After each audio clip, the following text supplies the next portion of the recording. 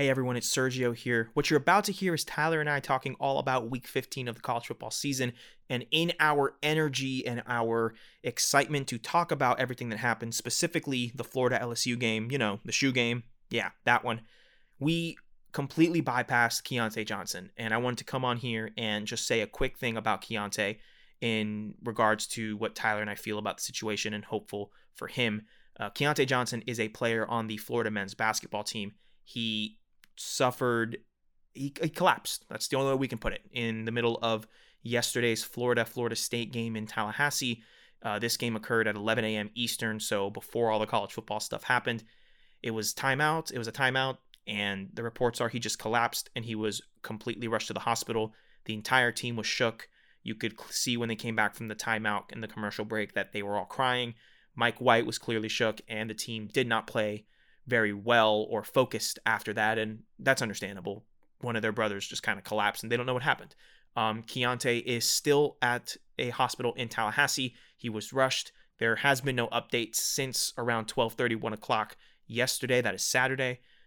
He is in critical yet stable condition, and one of the associate athletic directors for Florida and Coach Mike White are still in Tallahassee with him.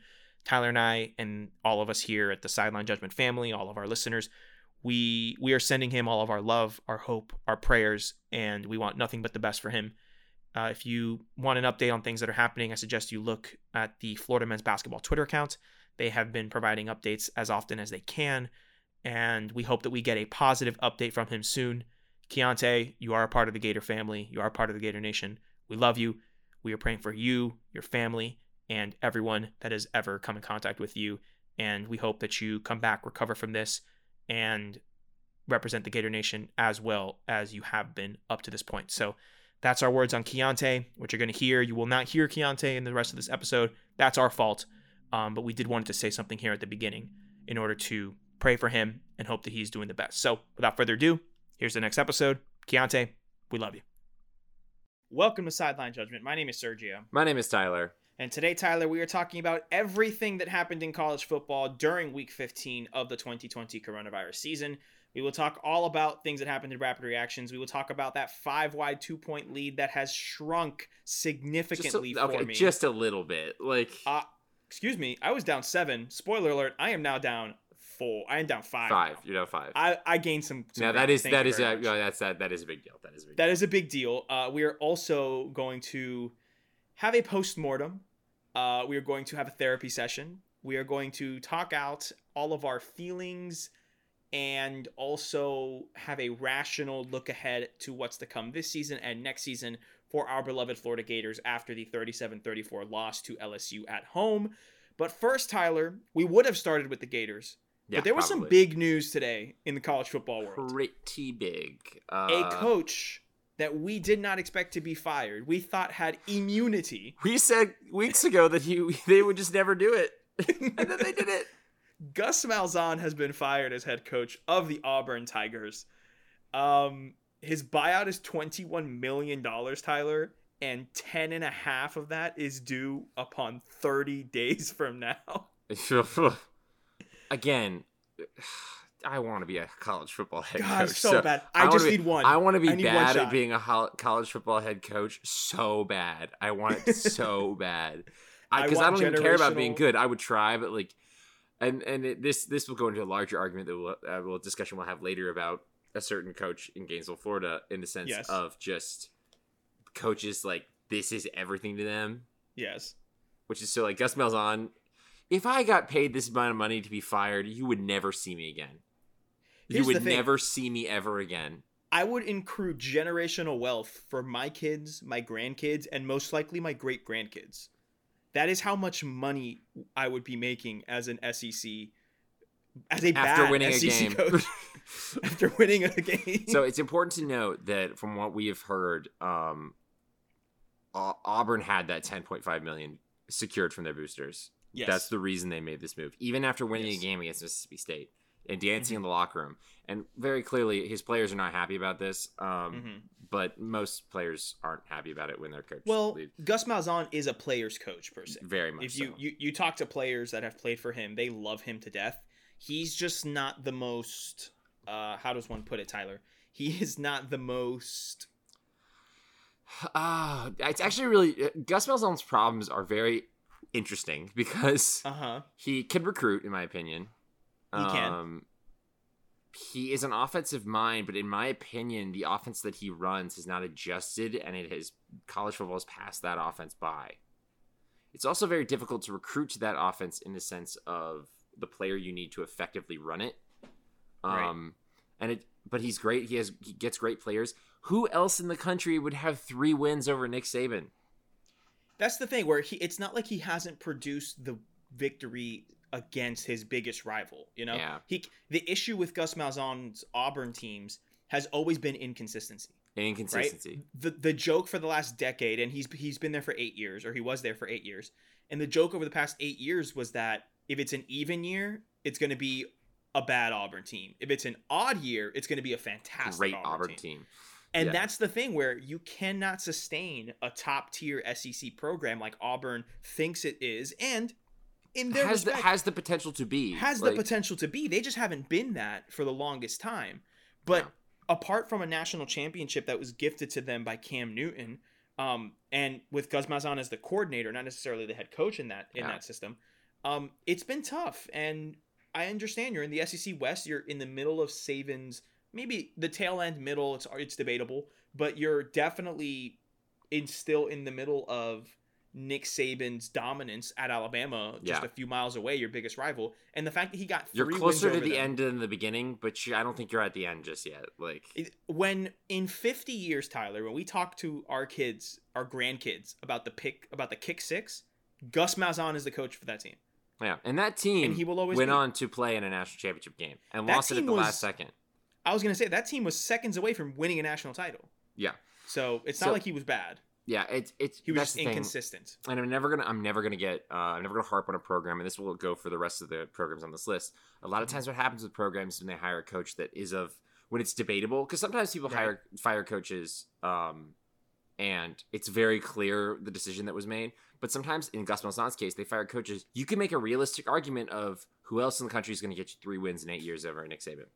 Mm-hmm. Like who else is going to do that? Who else is going to recruit you at this level? Who else is going to keep you competitive like this? But I'm never going to criticize a program for saying we think we should be better and making a move based off of that. Because who am I to say that you should not want more for yourself? I agree. You got to go about that smartly. And I think in a way, I think Auburn just had to pull the plug. I think the South Carolina loss is probably what actually did it, because again, Auburn wouldn't have just fired Gus unless they had that money saved up for that buyout, and unless honestly they've got their pick. They know who they're hiring. I think that's the case. And before we transition to who we think is going to take this Auburn job, I want to point out that the whole 3 wins against Nick Saban and in some of the greatest wins in Auburn history, or at least the most emotional wins in Auburn history, the double doink game, you had the kick six, you had the miracle of Jordan Hare against Georgia. That's another big one. Yeah, you had these games. Tyler, those 3 games were kind of what kept him there for so long. Think of another borderline top tier program that, if they get the hire right, has the potential to become a dynasty, right? Because I think Auburn has the potential to be that. Potential. Well, people forget that before Nick Saban went to Alabama, there was a period where Auburn beat Alabama for like 7 straight years. Yeah. And Auburn was the better program. I think it's weird because the take is often to look at Auburn will always be second fiddle to Alabama. And in a historical aspect, I think that's kind of true. But you also have to realize that we are in the middle of the most dominant college football run of all time in Alabama. Yeah. And that's not going to last forever. Because programs come in waves, and like, I know that I have a bunch of Alabama fans, and some of them might listen to this and be like, yo, we're going to get a great hire after Saban, and we're going to keep that thing rolling. And I'm like, the chances of that are slim. I can give you, and I can kind of succumb to the point that you will get a good hire after Saban. Oh yeah. But even a good hire after Saban, a great hire after Saban is not the greatest college football coach of all time. Yeah. So there will be a step backwards for them. And like, credit to Gus Malzahn for, it's really hard for a lot of these programs to live in the shadows of others, but to live in the shadow of Nick Saban. Yeah. And even though he's beaten him 3 times, you'll never get out of that shadow. And that is one thing that we love those games, but it is indicative that of Gus Malzahn's 3 wins, only one of them I would say was an actual like dominating win. That was the Jarrett Kerryon Johnson win over the Jalen Hurts team in Jordan Hare. That was a game where they won by 12 points. That was a game where they dominated Alabama that game. But the double doink game and the kick six, as amazing as those games were, those are rivalry games. Those are rivalry madness. Yes. Those are not go into the stadium and dominate Alabama. And credit for winning the game. I mean, Florida hasn't beaten Alabama since 2008. Right. Listen, as we write the epilogue for Gus Malzahn, I think it's important to note that despite Alabama being in the most dominant run a college team has ever been in history, he managed to breathe life into the Iron Bowl and make it a competitive game most of the years he was there. Yeah. And that says something. That's yeah. Who I think we both know who we think is going to be taking this Auburn job. Do we? Is it a certain coach from Louisiana who turned down South Carolina It's so convenient that he turned down South Carolina. I was really surprised when that happened, honest to God. In the words of Cardi B, how convenient is that? How convenient is that? Yeah, it's Billy Napier. It's Billy Napier. It's safety went up 5 against Appalachian State. Great, Billy Napier. It's big brain. I don't have a long snapper, Napier. Auburn saw that Billy Napier, he actually finally beat the Alabama of his conference, and they were like, "Ooh, let me get some of that." And I think Billy Napier would be a good hire. I think a lot of the other hires that are going to be floated out is Hugh Freeze. While Hugh Freeze, okay, from a content perspective, Hugh Freeze would be an amazing 5-year run at Auburn. It would be so much fun. He would probably beat Nick Saban at least once. It would be so great. Nick Saban would hate it, and I'd be all here for that. Auburn, you would have to be selling your soul for the next 7 years after that, because we saw what a Hugh Freeze does to a program, and that could be, you might get something good out of that, but I don't think Hugh Freeze would be a smart choice. I agree. I think the smart choice is Billy Napier. I think it's a coach that has had his name thrown around for quite a couple of years now. He's turned down a few other jobs. He was in conversations, or at least was amongst the coaches named with the Missouri job and the Arkansas job, and he turned all those jobs down because he was looking for the big one. And I think this is the job that Billy Napier's looking for. Yeah. It'll be good. He's in a similar recruiting footprint. He can scheme very well. He has turned around that Louisiana program. I think it's going to be we're talking as if they hired him already. We're that confident that Billy Napier is going to be the coach. We're that confident. I will say, I'm personal bias. I am personally hoping that Billy Napier really loves whatever defensive coordinator he has at Louisiana and wants to bring him along, and that Kevin Steele is looking for a job soon, because Kevin Steele, I will go mansion search for you in Gainesville, Florida, for free. I'll do it for free.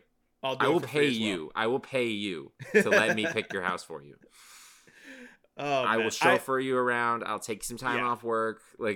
Listen, I'll take you to Miapa. I'll take you to all the Gainesville spots you want, buddy. We'll go everywhere. By the way, Swamp is coming back. I don't know if you heard about that. I saw that, Tyler. I'm excited. I'm very excited. We need to, the next time we go to a game, we're going to the Swamp restaurant. We're going to Swamp. All right. That's it on Gus Malzahn. Couple other coaches have been let go. Lovie Smith at Illinois. They've agreed to part ways, but we all know what that is code speak for. Yeah. Illinois had a miraculous season last year where they became bowl eligible. Amazing. So Lovie Smith has gone there. And Lovie Smith gets a lot of credit for making Illinois a better program than they were before he got there. But again, ceiling. Agreed. But Lovie Smith is someone I can see getting another job, trying to build up a smaller program. Yeah. Maybe at a group of 5 level. I can really see Lovie Smith really dominating at that type of position and stuff. Yeah. So hope he lands on his feet. And then Kevin Sumlin. Oh boy. I texted you after the Arizona State game, which ended Arizona State 70, Arizona 7, which we'll talk about that game a little bit. Holy crap. We'll talk about it later. We won't even talk about it later, Tyler. There's nothing to talk about there, dude. It was a wreck. We can do it now. That was Tyler's 2-point. He got those 2 points. I feel like I should deserve more 2 points than that. I feel you should deserve less for how easy of a pick that was. Sure, because we knew it was going to happen. Yeah, no, Kevin Sumlin, ooh, buddy, lost his job. He is no longer coach at Arizona. And I texted you after the game, after you sent me the score. Oh no, I texted you during the game and I said I think Kevin Sumlin's going to lose his job at halftime, and I was kind of right. I mean, you're not going to announce that he lost his job at halftime, but I think about 15. I think after the first quarter, they were like, "Yeah, it ain't getting better." Like, and I feel bad for Kevin Sumlin. No. Well, first of all, I don't, in the sense of he's going to get that generational wealth buyout. Get your money, good sir. But again, this is something because he can just parlay that on top of the Texas A&M money that he has. Yep. So. Careful. But I will say that, and I feel bad because I really did think it was going to work out when he took the Arizona job. And it clearly hasn't. Yeah. No, so it has not. Feels bad, but so unfortunate there. And then a little bit of transfer news.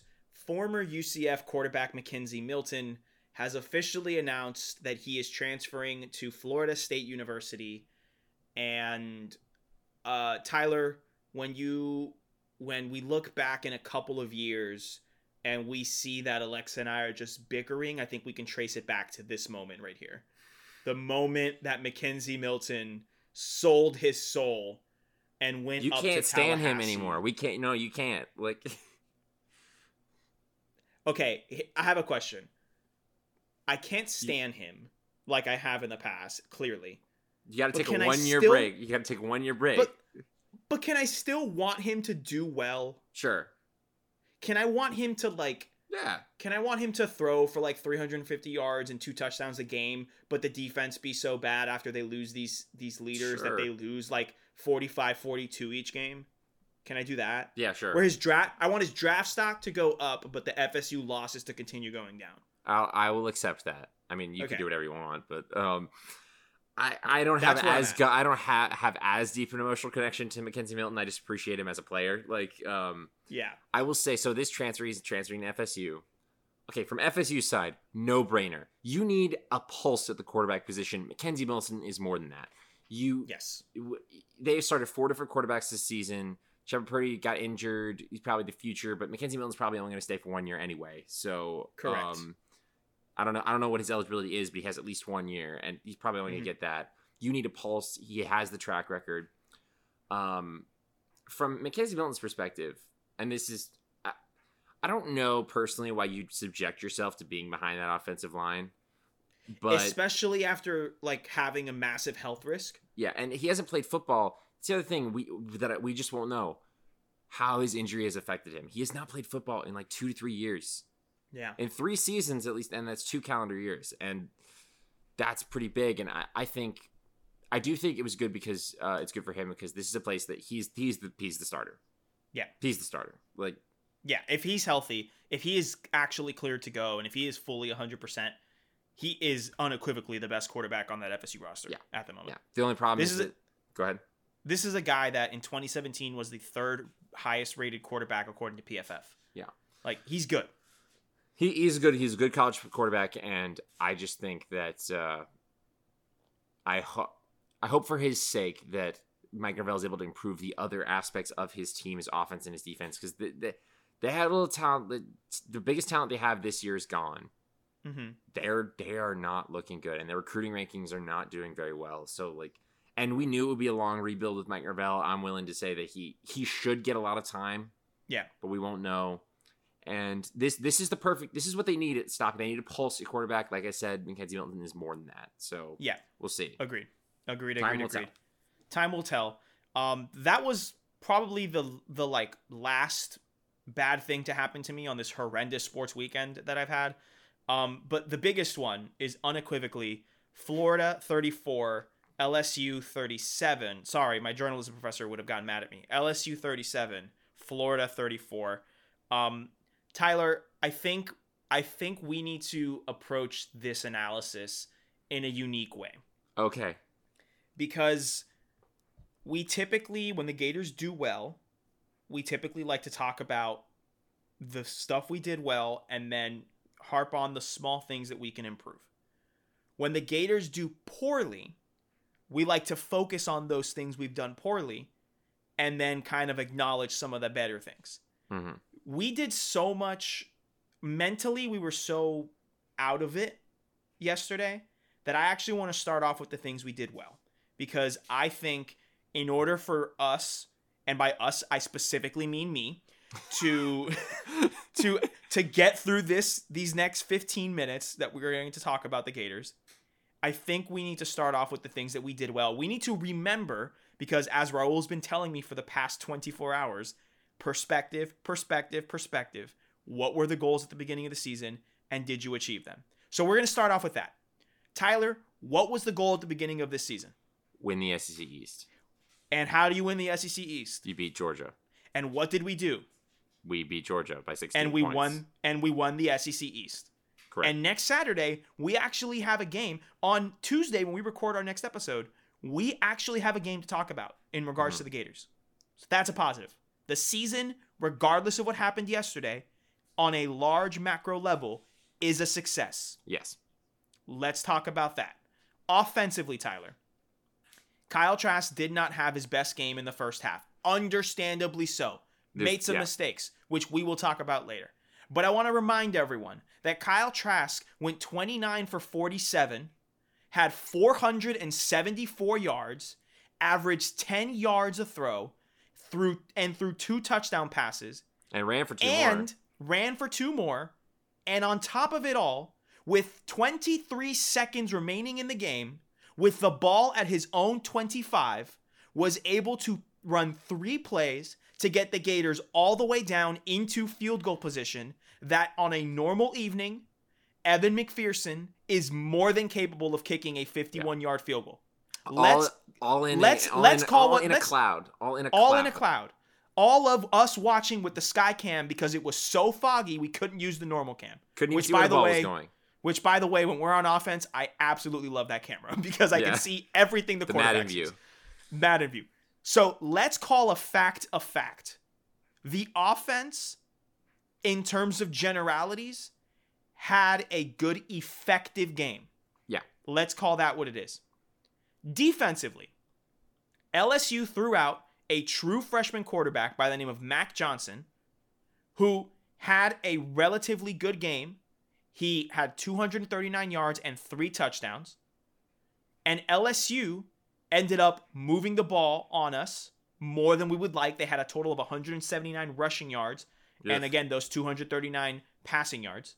So in overall, not the best of games, but when you factor in how the defense played this entire season, this was a generally good performance. When you factor in how this defense played. Play to play. Yeah. Play to play. On a play to play basis, it was okay.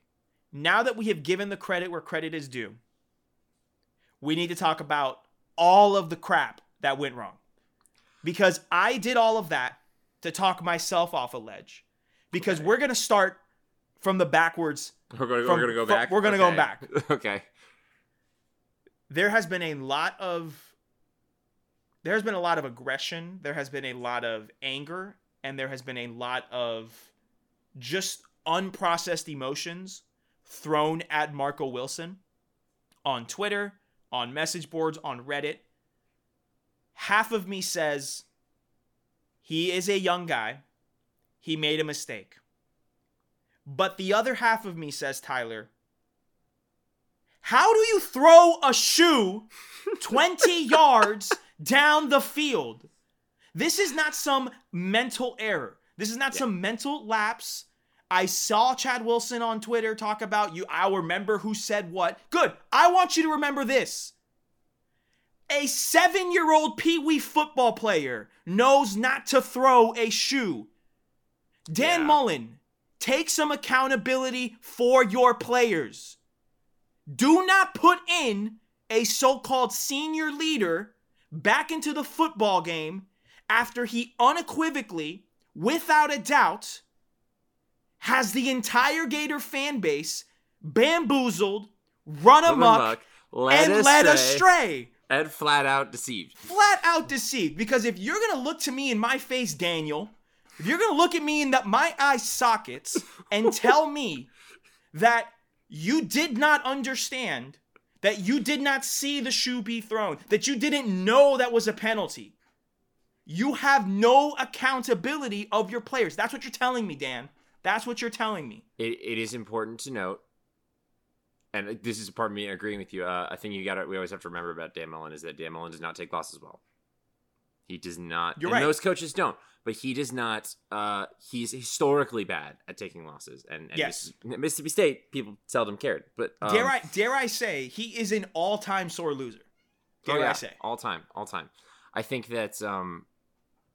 Sorry, I got so aggressive. No. That was the major one that I had on my chest. I had to let that one out. What we always say on this podcast is yes, bad calls happen, bad plays happen. You got to overcome. Additionally, it's very hard. Very seldom is one game boiled down to one play. This is close to being one of those moments, considering the situation that Florida's in. That was a third down stop. It was pre-midfield. LSU can't do anything. It was a 3rd and 9. They were punting. They had to punt with 2 minutes left. I think you're tied at that point. You're tied. We're tied at 30. Florida. It is an. That was the game. That was the game. That was the game. LSU punts. LSU punts. We get the ball back. And as I said before, if Kyle Trask can drive down the field in 23 seconds to set us up for a field goal, I can guarantee you that Kyle Trask gets us to at least a field goal to win the football game. Yeah, I agree. And I actually will say, going a little bit further from that, the timeout called it with 30 seconds left. When the LSU was running on the field to kick the kick. I actually agree with that, and it ended up being the case because if he makes it, which took a Herculean effort to make regardless because of the fog and how far it was, if he makes it, you now have like 27 seconds-ish to make it down the field. If you run all that time to keep them all like jittered up and he makes it still, you lose the game. And Florida got themselves, Kyle Trask got Florida in a time when he couldn't see the ball. He got them into a position to win in the final seconds. And then Evan McPherson, he missed. Let me for transparency, I was losing it when we called a timeout because I was out here thinking, oh, they're rushing. They're not going to do it. Blah, blah, blah, blah. And I lost it. And then I had to calm myself down and realize that was unequivocally the smart football thing to do. And I apologize. I know you weren't there.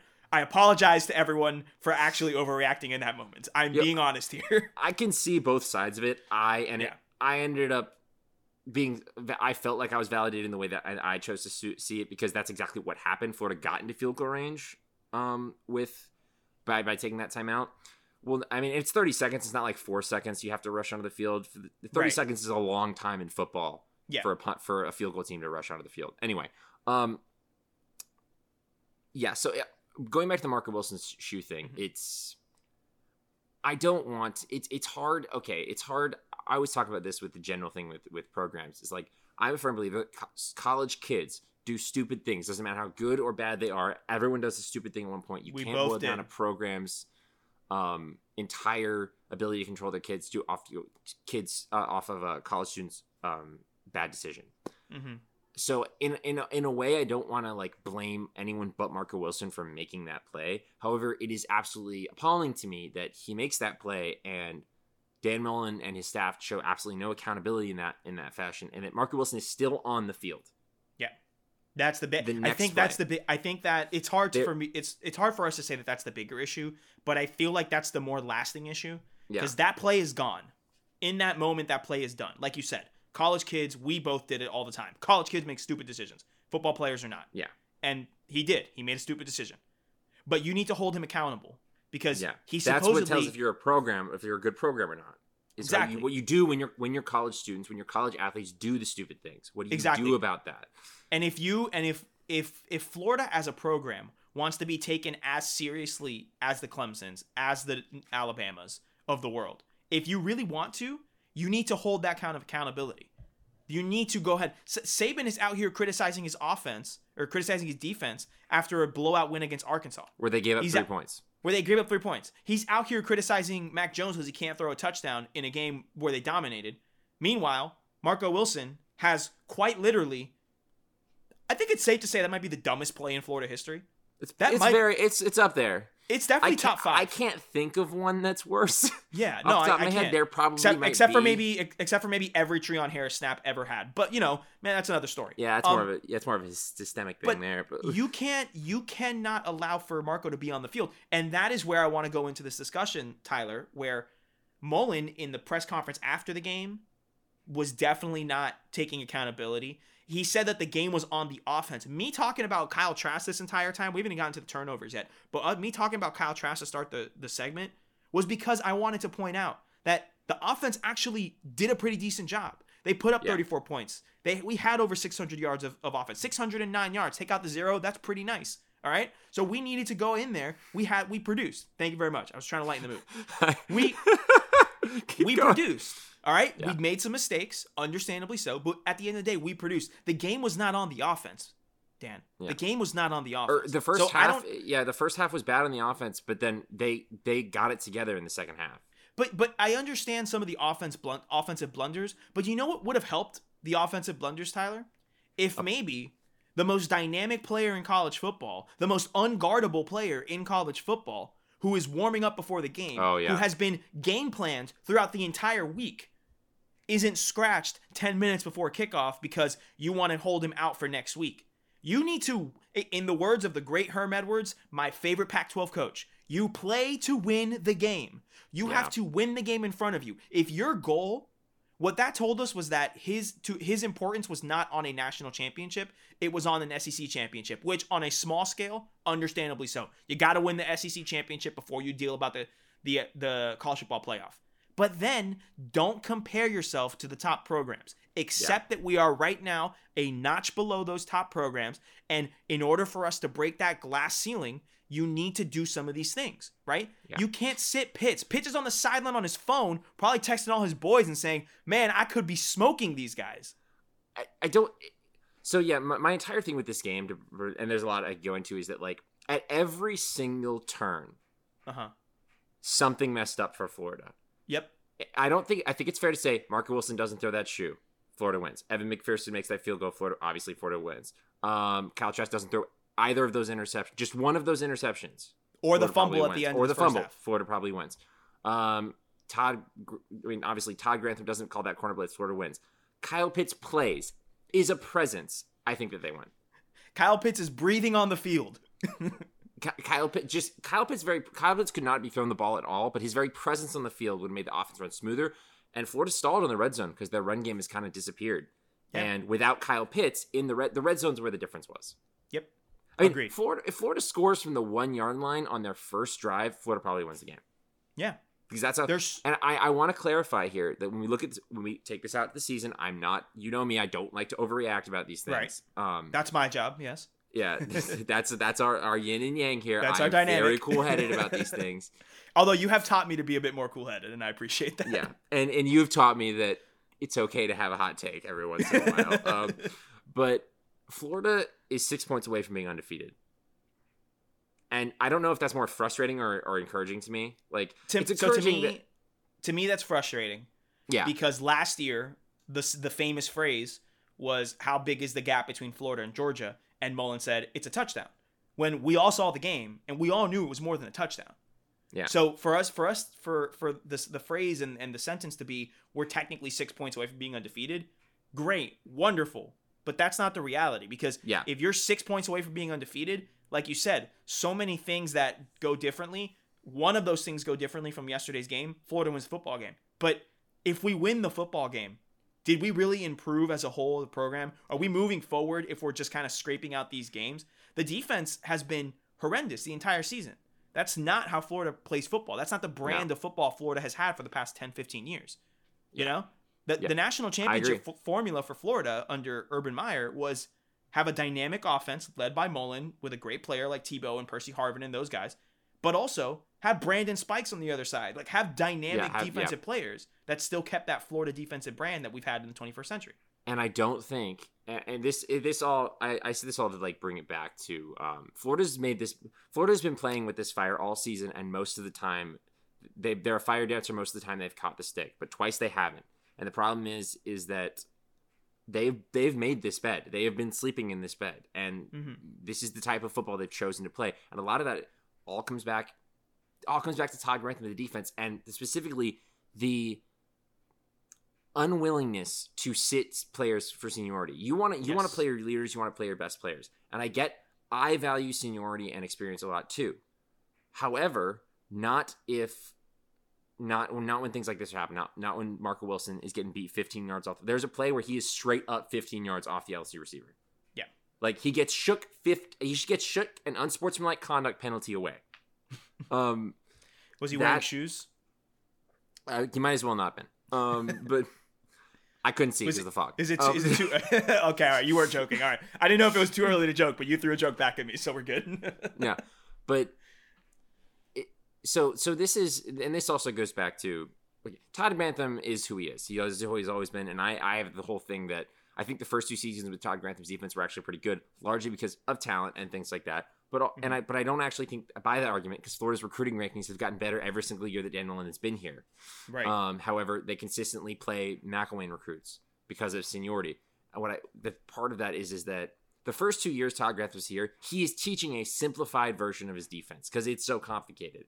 But because he has to teach a simplified version, that's why it's actually good defense. Now, third year, he feels he actually has with these seniors the full grasp of his defense, and guess what? It's overly complicated. Because it's overcomplicated, and they're just not good corner enough blitzing players. At the worst time. LSU receivers that should not be getting as much cushion as they do are waltzing into the end zone. That a 5-year-old can make that score because you're blitzing both of your corners and also on your pass heavy side of the field. And part of it is just your defensive breakdowns are going to happen. Yeah, sure. And this goes a little bit for me. I've talked with some people that are good friends of the pod that I will not name about basically keeping them from walking off the ledge because that is my job in life, apparently.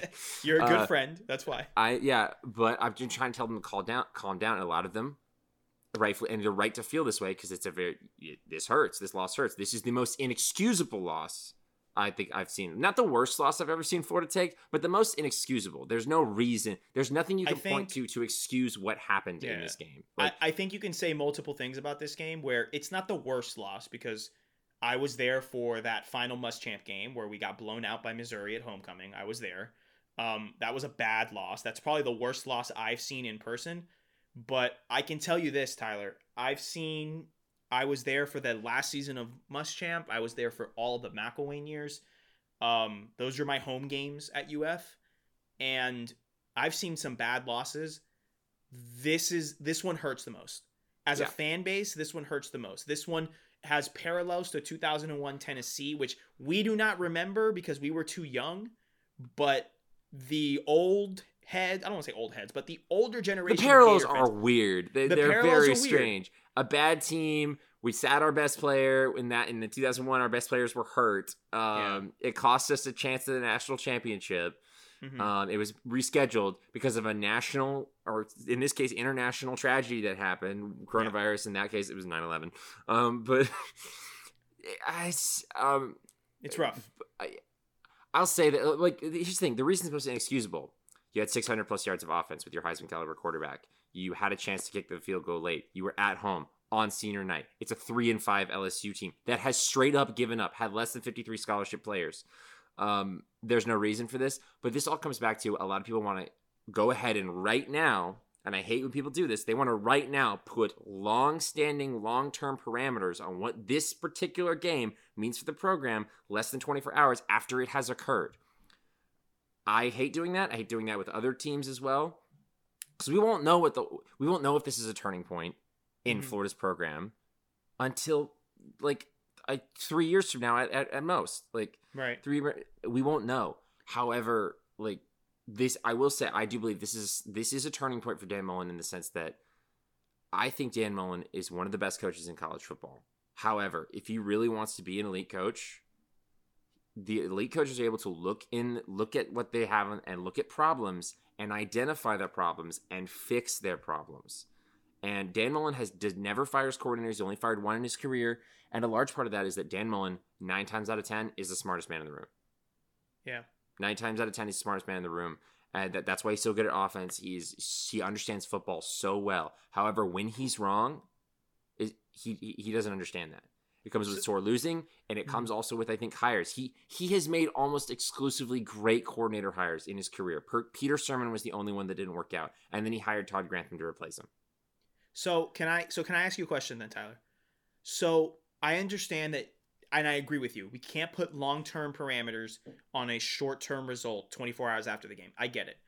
But is there not a respectable argument to be made that in terms of Mullen's response to this game, in terms to Grantham continually not making changes to his defense. In terms of leaving Marco Wilson on the field after the most inexplicable play of the season in all of college football, isn't that a sign of, I don't want to say culture, because I think culture is a more widespread word, and I think the culture at Florida is relatively good, but isn't that a sign of maybe massive problems that need to be changed? And like you said, it's not the first time that these things have happened, right?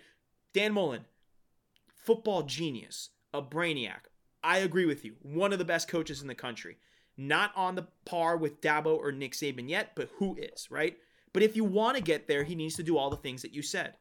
He has not shown us that he's willing to do those. So why now? Why do you think this is going to be different than the A&M game? Why do you think this is different than the times in Mississippi State? You know what I mean? Yeah. Well, that's the thing, is that like we won't really know. Mm-hmm. This is the turning point, because if he wants to do that, he's got to do it now. Uh-huh. And I'm not saying I believe that he will or won't, or hell, maybe one of the best things in the world would be somebody does it for him. Like, what if Virginia Tech hires Todd Grantham? They've talked about it. They love Todd Grantham at Virginia Tech. What if Justin Fuente leaves and they hired Todd Grantham? Mullen didn't even make that decision, but the decision's been made for him and it works out. So we won't know like the turning point. Like, I feel pretty confident that it's one of those things that like this is. You could look at this moment and recognize, I think, that it is important. Because I think it is. Because this has been a whole season. It's so indicative that this happened at the very end of the regular season on senior night. That the entire family's just incensed. I mean, I was upset. I was hurt by it, but like I can't listen to the podcast that I usually listen to because it hurts me too much to listen to them yet. Yeah. I may not listen to the reviews from this week like I do every week, because I know this is the biggest story in college football this week, and it hurts me. Physically, I had a hard time sleeping last night. It physically hurts me. Yeah. So I get it.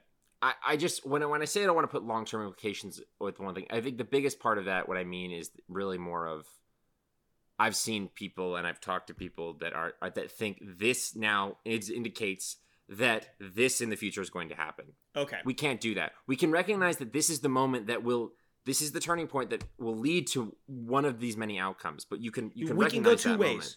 We can go two ways now. You can recognize, I completely, and I'm on the board of this. This is the moment, the end of the season, this game in particular is the moment where, and Dan Mullen doesn't have to make that decision right now, but this is the moment where Dan Mullen's got to decide if he wants to take that next step, if he's willing to accept that he may not know everything. And if you have to wait till the off season, I get it. You can't just replace defensive coordinators in the middle of a college football season. The week before a conference championship game. Yeah, like that's unrealistic. That's a terrible decision. Like, I get it. But after this season, he's got to make that choice. We can recognize that this is the moment where he can go and make multiple decisions. And again, that decision might get made for him. Right. And honestly, that may be better or worse, or sometimes these things happen, decisions get made for you, you look back at it, and you now realize that you should have made that decision, and that makes you better. Who knows? We can recognize that is where this moment has led us, but I don't think we should go ahead and say, okay, but we know now that, okay, Dan Mullen's not going to work out at Florida. That's ridiculous. Okay. We don't know that. Right. But this is a big moment, because Florida is in, if you consider, if you don't keep Alabama in with the top of, like, Florida's a tier 2 college football program right now. Correct. Like, for Alabama, Clemson, and I would say Ohio State are tier 1 programs. Mm-hmm. Florida's in tier 2. We ultimately don't want to be in tier 2. You want to be in tier 1. Florida has the DNA and the national championship structure to do that. And it took a while to get to tier 2 where Florida is right now. Mm-hmm. And we can still, like, I could still celebrate that. And this is going to sound so stupid, but this is a great thing to have as a problem. Like, this is a great problem to have. I get that. It hurts, but it is a great problem to have. I would trade. I live in the Panhandle. I'm friends with a lot of FSU fans. This is a great problem to have. Tyler, don't even look that far away with FSU. I was a student during the last. We both were students. The last Muschamp year and the McElwain years. Listen, we get it. As much as yesterday hurt, as much as it still hurts, I would much rather have this kind of pain than the continual just embarrassment that was the last Muschamp and the McElwain years in terms of an offensive product. I get it. But you can't be complacent. But you can't be complacent. And I think that's a good place to kind of bookmark it here. Tyler, are we losing to Bama by more than 2 scores or less than 2 scores? I think more, but you said that so like I'm pretty sure more. You said that right? Sergio. What kind of question is that? Of course we're losing by more than 2 scores. I'll get on the bandwagon. I may end up thanking LSU for this because it is going to lessen the blow when we lose to Alabama so much. Yes. I expected beforehand to lose to Alabama, but now I won't be Thomas Goldcamp did tweet, and I did think this was funny, that with the kind of year this is, if Florida beats Alabama, I would not be shocked.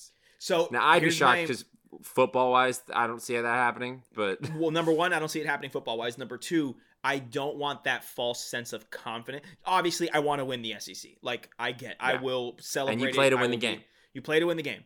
But I'm afraid that if an act of God were to happen and we were to win the football game, I would be afraid that false sense of confidence that Mullen won't take that road that we want him to take, and we'll say, hey, we won the SEC, we beat Alabama, and he'll go off on his maybe Ohio State should be playing more football games BS that he was on after the game, which, by the way, that's a phrase where, while I agree with him in earnest that is a true statement, that I think that maybe that was a sore loser time to bring up that argument. It was a horrible time to bring up that argument. You can't bring it up there because you look like a sore loser, lost.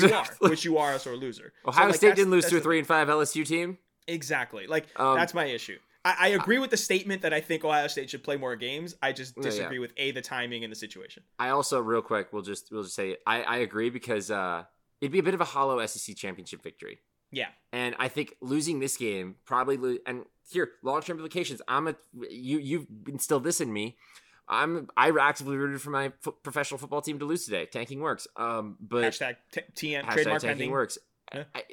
Mullen losing this game and then the SEC championship game may, that may make changes in the sense, or if he had won it, or if we had gotten there with one loss and we lost that game, we'd be like, oh, we're so close. But now it's just like, well, we thought we were closer than we are. Maybe that will make changes. We don't know. It could be the best thing that ever happened to the program. It could not. We don't know. In this conversation, I have come to realize that this is not the worst sports moment I've ever had. The U.S. missing the World Cup was the worst sports moment. Oh, but I was. You remember me that evening? We sat in a little kitchen and student activities involvement, and yes, you walked in to do the podcast. You're like, I don't want to talk about it. Yep. We remember that very, very vividly. But what good has come from that? We have fantastic players across the globe playing in the best leagues, scoring in the Champions League against Barcelona.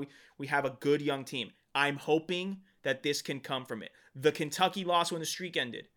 So much good came from that moment. And that's what we have to look forward to. Because when we say in all kinds of weather, we mean fog. And this is the fog right now. All right. Yeah. We were in the fog last night. We were in it right now. We got to see it through, and we need to hope and we need to pray that our head football coach makes those changes that you said. And I don't think that's all of a sudden I've seen some people, I don't think Florida's suddenly going to be bad next year. No. Florida's going to be a really good team next year. Yeah. They're going to be a good team every year under Mullen, in my opinion. But if Mullen wants to be a great team, he will have to be able to find a way through the fog. Yeah, listen, that's a great way. My dream scenario to end the season, we're going to lose to Alabama, so let's just chalk it up. That's 3 losses. Todd Grantham goes to Virginia Tech, doesn't coach the bowl game, and then we end up winning the bowl game, end the season on a high, get a trophy, you know what I mean? That kind of stuff. And we can look forward, make those changes and the improvements for next season. So that's how I feel. All right. Let's move on. And I want to quickly say, I was texting my cousin Vinny, LSU alum, big LSU fan. He was very nice to me yesterday. He understood the situation. And at a certain point we were talking and I said, hey, credit to your guys, less scholarship guys available, this and that, a bunch of young guys. And I do want to give LSU credit here. He said they won the game. He said it was just a bunch of young guys that didn't know any better. And my response to him was, hey, sometimes it's good to have a bunch of young guys that don't know any better. It was most of those guys first or second time in the rivalry game, and they didn't know any better. So good on them. Congratulations to LSU. I don't think Todd Grantham's ever heard that statement, but I don't think he has either. All right, we'll wrap that up on the Florida talk. That was the majority of this pod anyway. We had to get these things out. Yeah, we'll go quickly through these games. I'm gonna call it the shoe game, Tyler. I think Cleatgate. You're gonna Cleatgate. I don't like Cleatgate. I don't like putting. My dad calls it. I saw it. I don't like putting gate at the end of just random. The Greatest Showman. No, I don't. The Greatest Show in Fog. It's the shoot game, dude. It's the shoe game. The shoe game. We're gonna know it as the shoe game, dude. It's gonna be the shoe game. I did like on Twitter. I did see there's a Marco Polo joke about shoes and fog somewhere in here. I'm not smart enough to make it up, but well, Marco Polo was playing Marco Polo with the shoe. He threw it. Yeah, said, Marco. And see, it's too long. It's not catching up. It's the shoe game. You're right. I did see one on Twitter that said the cleat eat. That was fantastic. that was gold. We don't have tweets we shared today, so I wanted to share that with you. Cleat yeet, which is just cool. Alexa tweeted and then subsequently deleted. She was like, she said, she tweeted a joke and then in parentheses was like, Sergio is in mourning and is in a lot of pain, so please send your well wishes, but this is hysterical, and when he feels better, I'm going to joke about it with him. So I feel like I can text her now and be like, all right, bring the jokes. They're pretty funny. Let's do it. Yeah.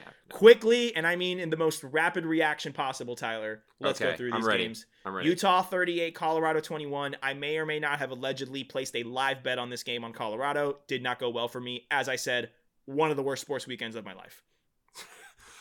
Game in the snow looked beautiful. Jake Bentley looked good. I mean, he's still Jake Bentley. But Utah looked good. Yeah, Colorado is now 4-1. Utah is, I believe, 2-2. Mm-hmm. I think in a normal year, Utah would be a better team. I agree. But still, I mean, good on Colorado. They showed up. It was fun. All right, shout out to Jerry Rice's kid on Colorado, out here balling. Yeah, 2 touchdowns yesterday. Looked really good on punt return. I think he took a punt back to the house too. Looked really good. Rutgers 27, Maryland 24 in overtime. Rutgers! Greg Schiano! King of New Jersey! He doesn't even pump his own gas! Let's go, Greg Schiano! Once again, Tennessee does not have more wins than Rutgers. Tennessee does not have more wins than Rutgers. There was a period of time on Saturday where Rutgers had more wins than Tennessee Volunteer football. Yes, it was. Yes, there was. It was short-lived, but it happened. God, we need to put Rutgers in a bowl game. Put Rutgers in a bowl game. Everyone's eligible this year. Give it to them. Give it to them. Oh, man, the Pinstripe Bowl's canceled this year. They should have played the Pinstripe Bowl. It would have been awesome. Penn State 39, Michigan State 24. This was a just ugly one. It was just... Once again, any team that loses to Penn State, whose entire offense is literally just running Sean Clifford and Will Levis into the box, that is Penn State's entire offense. And it's occasionally throwing a bomb to Jahan Dotson. Occasionally. Ugh. Maybe.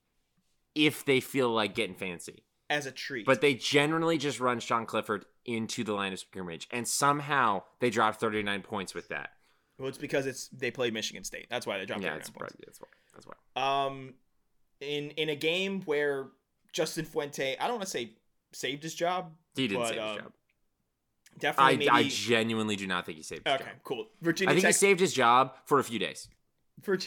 Until they go back to practice. He would have been fired after the game if he had lost to Virginia again. So basically, he just wanted that extra health insurance, right? That's what he wanted. Yeah, Virginia Tech 33, Virginia 15. No more. Nothing else to say about this game. No, nothing else. Stanford 27, Oregon State 24 in an awkwardly exciting football game. Yeah, I love the awkwardly exciting football game. Oregon State threw a pick to end the game, and I was like, no, because I really want to see Oregon State do well.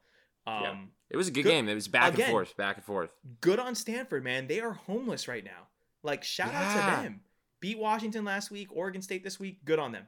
Sometimes you just need young guys who don't know any better. Sometimes they're young guys who do not know any better. They're a young team, and they don't know any better. They're just, that's very true.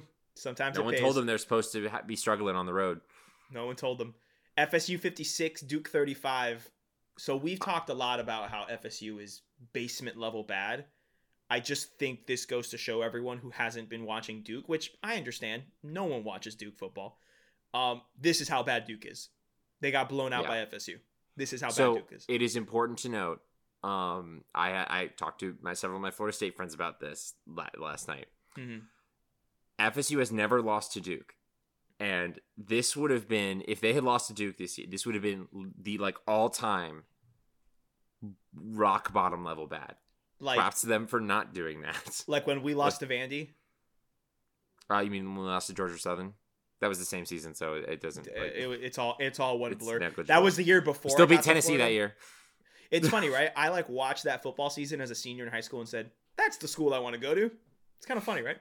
And then the last rapid reaction: Ball State 30, Western Michigan 27. The band is on the field. That is the players are on the field. That is the energy we had, Tyler. Talk to me about this ending, please. So basically, Western Michigan down 27-30 at the end is doing one of the lateral extravaganza plays that every team practices when they have a 0.6% chance of winning. Right. And Western Michigan tries it, and at one point it looks like Ball State has fallen on the ball, and that the game's over. The game's won.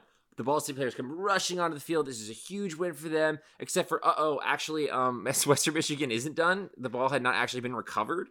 So Western Michigan picked it up, ran it, and I applaud the refs for letting this play out. They straight up let this play out. All they did was throw flags. Western Michigan picked up the ball, ran through dozens of Ball State celebrating players to get to the end zone, many of which realized the play was still happening and sprinted back to the sideline. Some of them were caught in that weird well, should I just not move? Should I? if I freeze, they won't notice that I'm here. And Western Michigan scored a touchdown, but it was called back because someone did a forward lateral. Unfortunately, we almost had greatness. That is, ladies and gentlemen, disappointing. I don't know anything else that happened in this game. That's what I call Maction. Let's finish off here 5 wide. Let's treat these like rapid reactions, Tyler. Yeah. We've spent most of this game. Yeah, because I don't want to talk about this first one.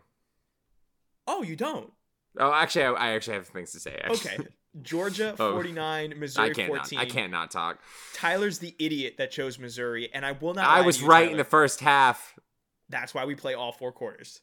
That is why we play You're all so 4 right. quarters. You're so right. I gotta stop playing with you. I won't even lie to you. I was doing dishes with this game, and on the Apple TV, if you have the ESPN app, this is not a plug, but if you want to drop a bag, you can. SidelineJudgment@gmail.com. On the Apple TV, we will not say no. On the Apple TV, on the ESPN app, you can put up to 4 games on there at once and just kind of toggle. And I was going back and forth between Bama because I allegedly had some money on the spread, which that was my one bright spot of the weekend. Consistency, baby. Just consistency. Nick Saban, you consistent mother effer. So I went over, and I was generally worried about this football game because Missouri had some life in them in the first half. This is a tale of 2 halves if ever I've seen one. Yeah. I am not here for this JT Daniels hype that's about to happen, and rightfully so. I'm not saying it's not. I just, as a Florida fan, I'm gonna be hating it the whole time because it's actual good JT Daniels hype instead of the fake quarterback hype they typically have. Mm-hmm. However, I will say that what I'm really not here for is the whole Georgia's actually been the better team this whole season. That's probably gonna happen to Florida. Here's what's gonna happen. Georgia's gonna Tennessee this offseason. And what I mean by that, Tennessee, over the past few years, starts off bad because their first games are the tough ones: Florida, Georgia, Alabama. And then they end up putting a string of wins together against Kentucky and Vanderbilt and South Carolina. And they finish the season and they get to 500 and they maybe beat in Indiana. They maybe beat in Illinois in a bowl game. And they're like, yes, see, good momentum into the offseason. And then they get to the beginning of the season and then somehow every journalist in the country falls for it and they put them in the top 25 and then they go back to losing because they play the tough teams again. That's what's going to happen with Georgia this offseason. Yeah, they're going to Tennessee this offseason. They're going to hype themselves up with JT Daniels, which I think is more appropriate than Tennessee hyping themselves up. I think they have more. Well, there's no proof of concept with Tennessee, and we've seen Georgia be good. Exactly. So I feel like that's the offseason. They do play Clemson to start the year next year, though. Ooh. Georgia, which I'm so excited for. But anyway, let's move on from this because I don't want to talk about Georgia anymore. I got the point. Yeah, the man's got to stand for something. I couldn't pick Georgia. Man does have to stand for something, and that man is Sergio, standing for North Carolina 62, Miami 26. It's a flip score. It's a flip, baby. It's a scoreagami. It's a flip, Holy baby. Holy crap. This game was over at halftime. It's Sam Howell. Come get your Heisman next season. Sam Howell, it's gonna be nice. It's gonna be fun watching Sam Howell go toe to toe with Spencer Rattler for the Heisman next year. It's gonna be music to my ears. It's gonna be fun. It's gonna be fun. It's gonna be fun. Also, I don't think we need to talk more about this. Valiant effort by the University of Miami D'Eriq Kings. But I think the most important part of this game is when Sam Howell scored a touchdown in the third quarter. It was such a big blowout. He did the U down, and just right there, yes, sir. My heart. That is some East Coast horns down crap right there. Like we stand. We love it. Yeah, let's just move on. Wisconsin 7, Iowa 28. We both get the points there. I got the point on the Miami North Carolina game because Tyler picked Miami like an idiot. Yeah. But we both picked Iowa. We both get the points. I'm going to be honest with you. I saw highlights, and it was like... I haven't seen a snap of this game. It was boring, dude. It was a typical Big Ten game. I'll be transparent here. Iowa just blew up the line of scrimmage. Wisconsin wants the season to end, dude. Wisconsin is just not there. It's very clear. They're done. They're done with this I don't even think they're going to want to accept a bowl bid. They're like done. They're done. So that's that. We both get the points. And then we were supposed to get Washington against Oregon, but unfortunately, that game was canceled like 2 hours before the game. Very sad about that. Very sad about that. I love that football game. I'm so mad. That was the whole like thesis of our last podcast, Tyler. It was all about how much we love the Pac-12 and this game specifically. And they screwed over. It's like they heard the pod and were like, how are we going to make a bad weekend for Sergio and Tyler even worse? Worse. Sergio can lose a bunch of money. Let's sprinkle some fog and a shoe somewhere in the Gator game. And you know what'll really get them? Canceling Washington, Oregon. That'll get them. Yeah. Anyway. It's ridiculous. So we ended the day with USC 43, UCLA 38 in a good game. And this was a good game. I am still a little surprised UCLA found a way to lose it. Can I ask a big question that I should not be asking this late in the pod, but I want to actually dedicate time to in a different episode? Chip Kelly. Proof of concept? Proof of concept, I would say. Like, I think so, right? I think the offense is humming, and I don't want to take that away by saying he beat a good team because I once again still don't think that USC is very good. Like, they're playing for the Pac-12 championship with a 5-0 record. That doesn't matter. But who they playing? UCLA, Washington? like, I don't even know. I think it's Washington. I don't know how the Washington Oregon game factors into this. I haven't checked. Mm-hmm. UCLA, I have said this before, and I still believe it. UCLA is one of the teams that's going to benefit, just like Colorado, I think, kind of does too. They're going to benefit from a shortened season. Yep. This is one of those things. They're 3-3. They're 500. Like, they're probably going to go to a bowl. I think that UCLA is steadily improved, and I think this was a good year for them to have this moment where they got to be 3-3 and improve on all aspects of the, growing as a football team, and yet they're not going to be 3-9. They'll be 3-3. Like, there's momentum going into next season. And USC, take a lesson. I never usually encourage taking lessons from people at Auburn, but take a lesson from Auburn. And recognize where good will not become great. So just get rid of Clay Helton. So what you're saying is Gus Malzahn to USC. Oh wait! Oh, I like this actually. We don't have time. We will tackle that at a. We'll talk about time. that later. We both get the points on that one. The 2-point conversion. Tyler, as we said before, Arizona State demolished Arizona. Automatic. He gets his 2, and Army beats Navy. I get my 2 points. Tyler, 15-0. I just want to make a point here. I get it. It's tradition. It's one of the most special games. We have to go to one of those games eventually. We said we promised each other we were going to go to this game one day. But Tyler, why do we keep lying ourselves saying that we enjoy watching the Army-Navy game? It's like a mandatory rite of passage as college football fans. But dude, this game was 3-0 in the third quarter, and it was going up against the same time. This proved that why do we do this? Because you know what I was actually watching, Tyler? I was watching Sam Howell put on a passing clinic on ABC with North Carolina. Like, why do we lie to ourselves? Is it because it's the only game on that day, usually, in a typical year? Is that the reason? Why do we lie ourselves? Yeah, no, I think that's a large part of it, and that's the reason I love it when it happens, is that it's the one game on. So you could appreciate it. Additionally, there have been way better Army-Navy games. This was actually a bad Army-Navy game. This was a bad I want to clarify that. This was a bad This game. is one of the worst to watch Army-Navy games. But, like, it's the tradition, I think, and when it's on its own, when you don't have any other football bracketing it, you could appreciate it. But, I mean, I watched it a little bit, but I kept flipping back and forth between different channels. That's how I went. I actually went out during this game to spend some time with the family. We played outside a bit and stuff. Like, it was definitely are you gonna miss this game? Like, no, I'll be fine. I think I'll pass. I think I'll be fine. The fog actually went from West Point all the way down to Gainesville. It kind of traveled in its own form. So, all right, Tyler, the score to date: Tyler 56, Sergio 51. Next episode, we will be picking every single conference championship game. Tyler, we will be debuting and reintroducing the rules for our conference championship matchup. We will pick all the games, and it is my last opportunity to come in clutch. And let's just say there will be a lot of attention being paid to the MAC title and the Sun Belt title and the Conference USA title, because we are pretty consistent on the Power 5 ones. But we're going to need to go in there. Deep dive. We're going to deep dive this research for the lower level group of 5 games. I'm just saying there may or may not be a lot weighing on the Louisiana Coastal Carolina. That's going to be a good one though. Like, that arguably might be the most exciting. I think that's the best just game. There's an argument for Clemson Notre Dame because of how it went the first time. Okay, what am I talking about?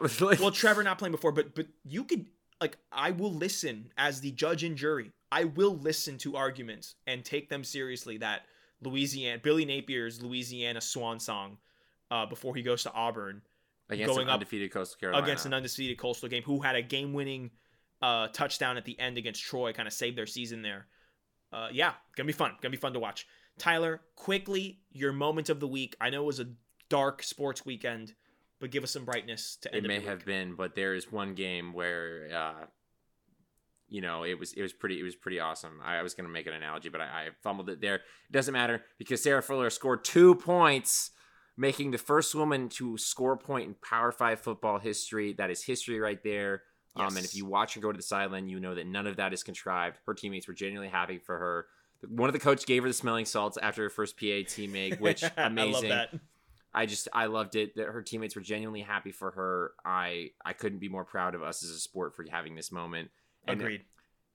I mean, I just gotta say that PAT down the middle, right down the middle. Just right. And I want to point out to a bunch of people. There were people saying that Tennessee kind of was playing some kind of prevent defense and not really rushing. I want you to look at Alex Kirshner's Twitter account where he puts a tweet out of multiple. He was like, I didn't really think I had to show this, but here are multiple occasions where Tennessee is just like playing the same type of defense on an extra point because that's just the way they do things. Is it wrong? Yeah. Probably, but it's Tennessee. We've expected but it's consistent. Consistent. I will say that. So I mean, shout out to her. Hey, Dan Bailey missed like 4 field goals today, so it's just missing field goal. I mean, making field goals must be just a terribly easy athletic feat that no one could screw up. So like, it's not a big deal when a woman does it. I cannot believe. Oh man, I know. It's whatever. We don't have time. Stop telling on yourself, people. Exactly. Your misogyny is showing, gentlemen. So that's your moment of the week, and I think that is also my moment of the week in spirit. That's fine. I'm gonna give you a different one because we got to each have one in content. I mean, there were 2 PATs, so I think it's 2 moments. Does clear 2 moments. I think it clarifies. I do want to shout out to my quarterback, Tua Tagovailoa, who I know that we lost today to the Chiefs. And that's how bad my sports weekend was. I'm finding a positive moment of the week in a loss to the Chiefs. Boy, I was happy when my team lost. Yeah, because your #tanking works. #tanking works. There was a moment in this game where the Dolphins were down 30-10 against the Chiefs, and Tua brought us back, spurred on and inspired by a disgustingly good Xavier Howard interception, one-handed, really Odell Beckham-esque. I watched that. Fantastic. So all of the Dolphins' skill position players were out. He was throwing the ball to Antonio Callaway, Lynn Bowden Jr., Malcolm Perry there. Like, he's throwing to Patrick Mike Gesicki Laird went out in the game with an injury. Like, he was the only starter that normally. And there were 3 rookie offensive linemen, and Tua drove consistently, boom, boom, boom. And at the end of the game, he drives, gets the field goal, backdoor cover. Let's go. Good teams win. Great teams cover. Let's go. Yeah, you're not wrong. The future's bright with the Dolphins. That's all I'm saying. Yeah, we got a great, agree. arguably the best defense.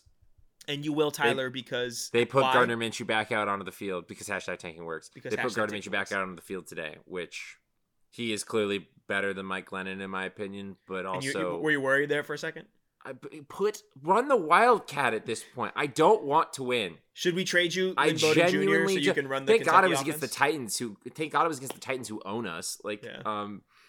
Should we trade you Lynn Bowden Jr. so you can run the Kentucky offense from last year? Yes, please. No, that would be too good. That'd be too good. Because that was good. That worked. Lynn Bowden and James Robinson in the same backfield is not Can't do it. Not a recipe for losing football. I need recipes for losing football here, Sergio. We're so close. Oh man. All right, Tyler. Thank God we're playing the Ravens next week. Right. Good for your fantasy team. If I survive this week, you will survive. I'm currently down. I needed that bye week and I didn't get it. I'm currently down to Andy, and I'm gonna waste a fantastic fantasy week if I don't get it. But listen, let's hope for the best in fantasy. Let's hope for the best for our Gators moving forward. We will be back next episode talking about all the conference championship games. We will be finalizing the 5-wide and 2-point situation that we have going on here. So without further ado, Tyler, anything else you want to say? Let's just not lose sight of the fact that we get to play at a conference championship game next week. So conference championship, small moral victories because we need them after this weekend. Not an excuse, but something to hang your hat on. This has been another episode of Sideline Judgment. My name is Sergio. My name is Tyler. And don't think we forgot Kyle Trask for Heisman. Kyle Trask for Heisman.